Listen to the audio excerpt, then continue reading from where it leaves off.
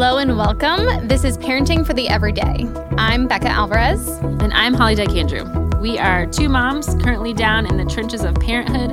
We want to create a community of support and encouragement as we set out to find the answers to the parenting questions that everyone is asking.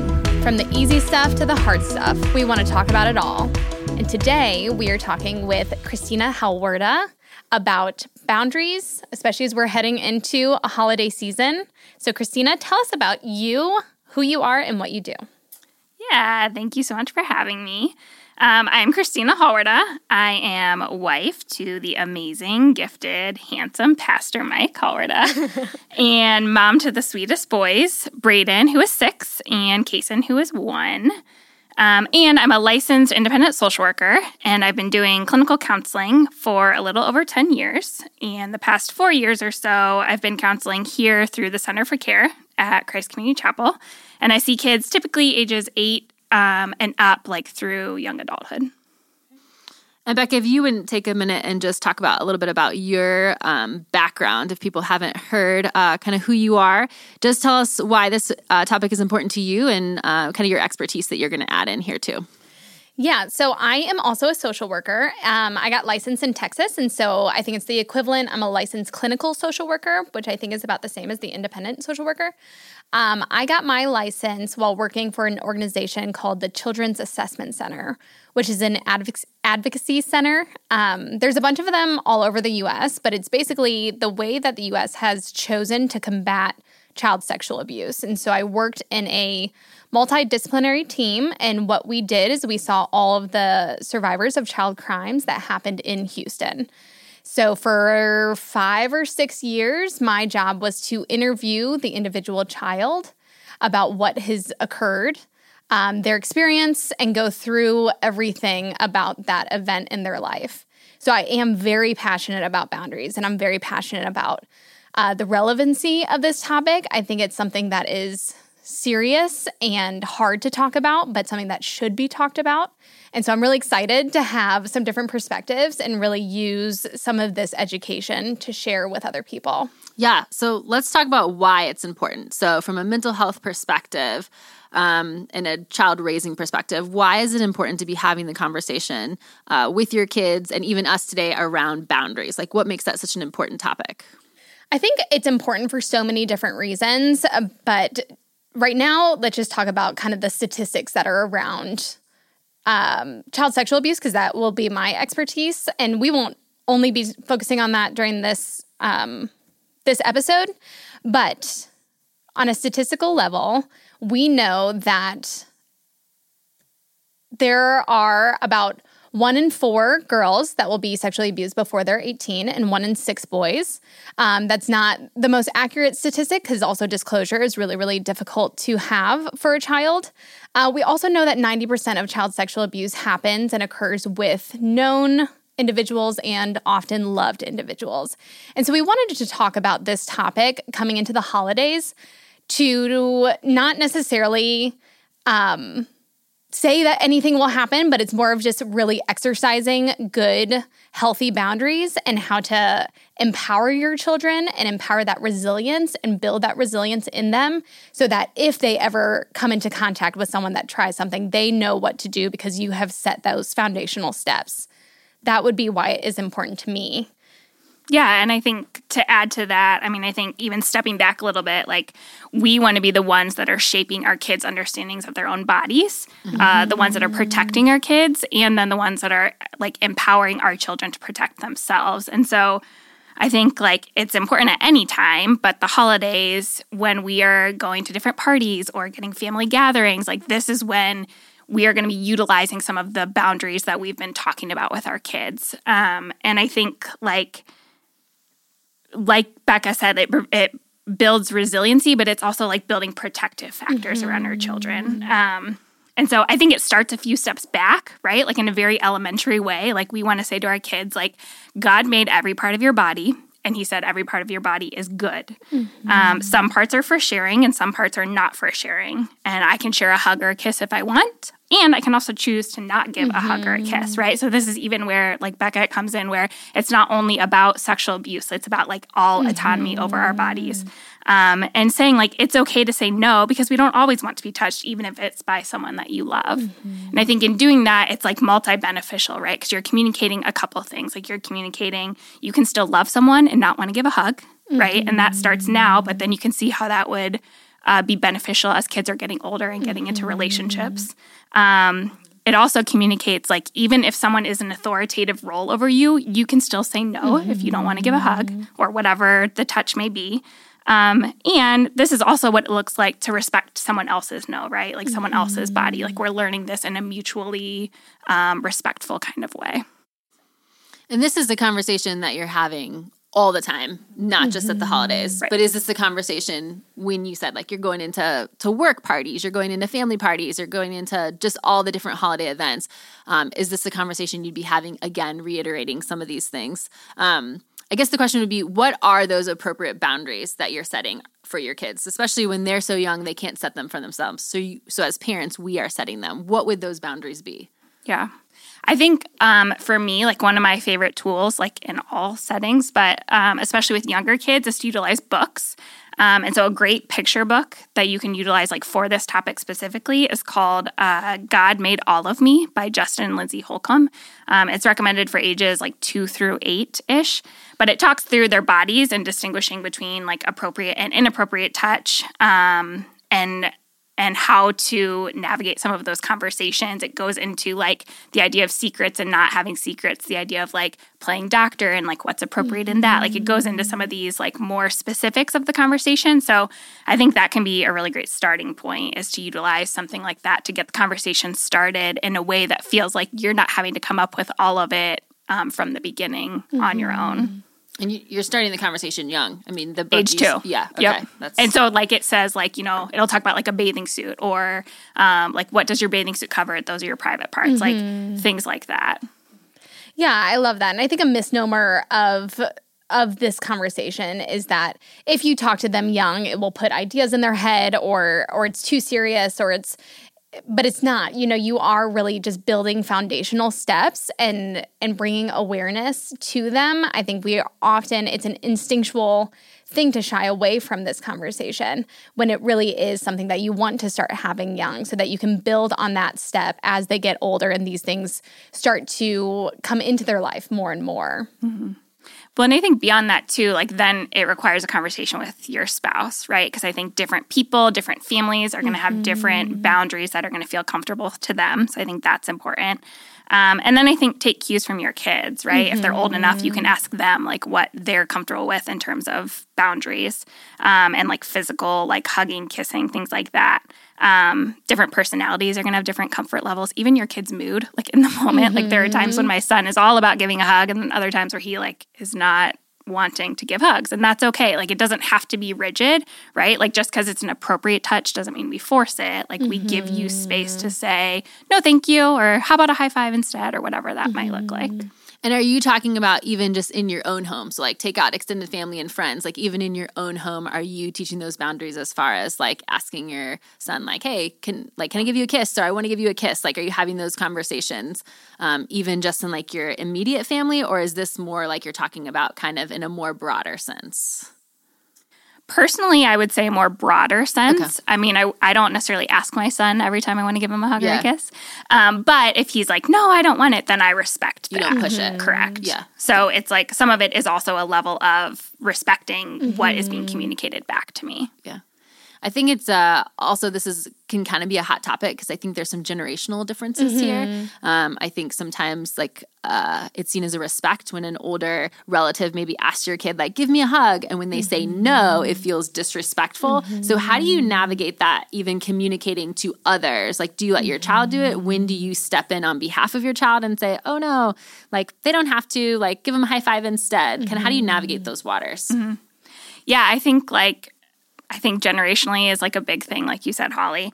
And I think like it's helpful to remember that boundary setting a lot of times has 2 steps to it, right? Like the first step is identifying what the boundary is. And then like the second step is being prepared to know how you're going to respond or what you're going to do to enforce it. So like if I for example, if it's the same situation, like you go to a family party, a grandparent, an aunt, an uncle, whoever like wants a hug, and your child doesn't want to do that, so then what we will do frequently is offer an alternative. So we'll say like, do you want to give a hug or you want to give a high five? So in that way, it's like we're reminding our kid that they have a choice, but then we're also communicating to the adult, like we're giving them a choice.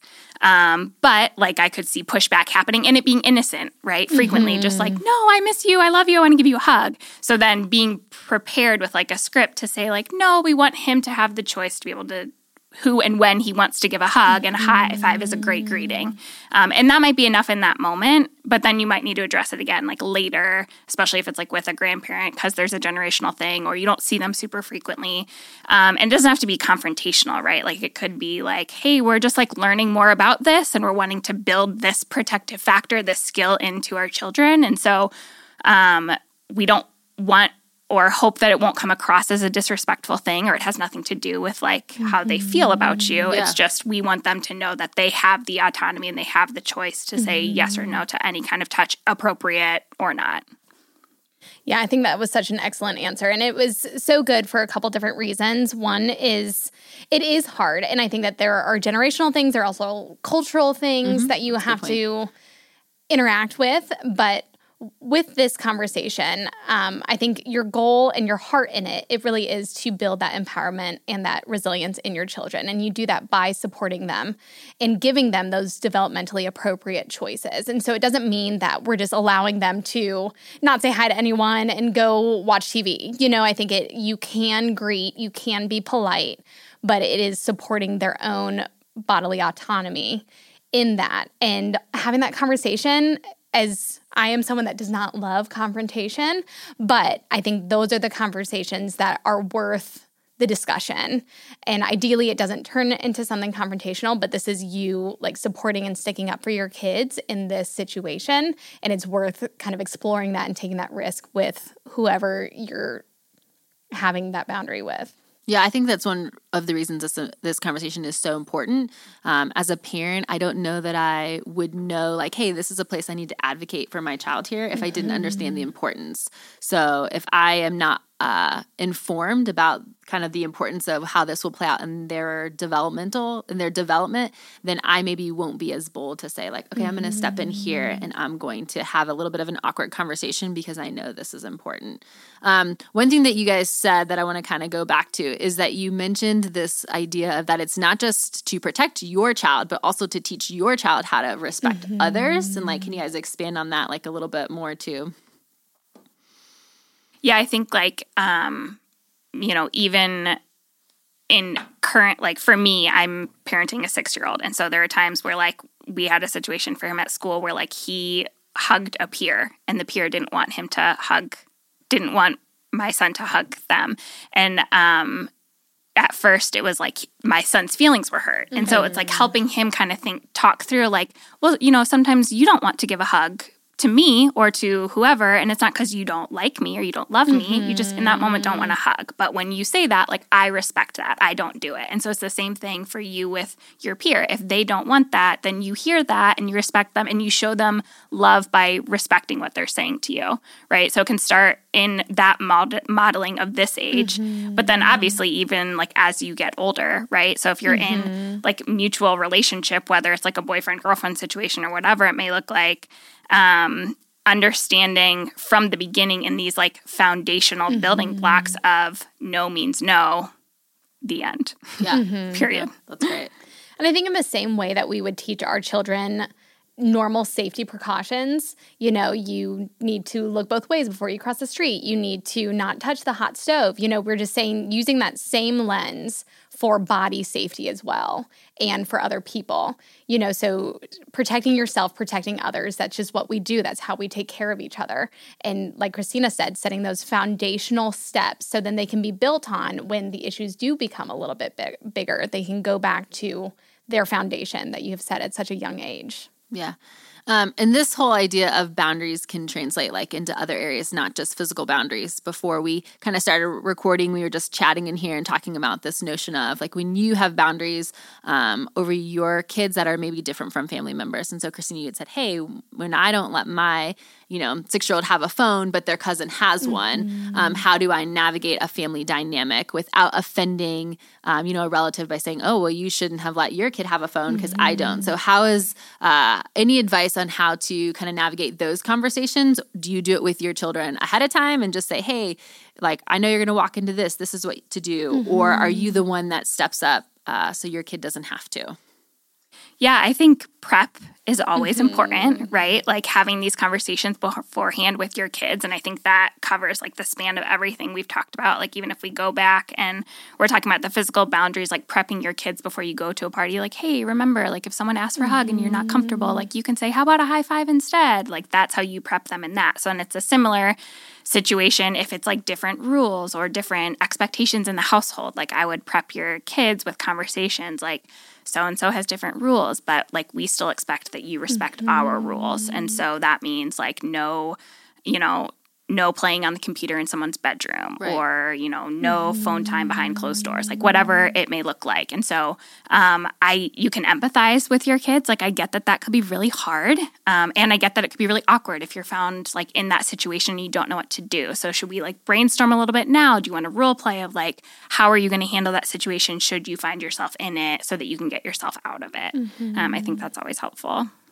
Yeah, I think definitely preparing and planning, and then also just being really cognizant of the words that you use to describe someone else's parenting choices.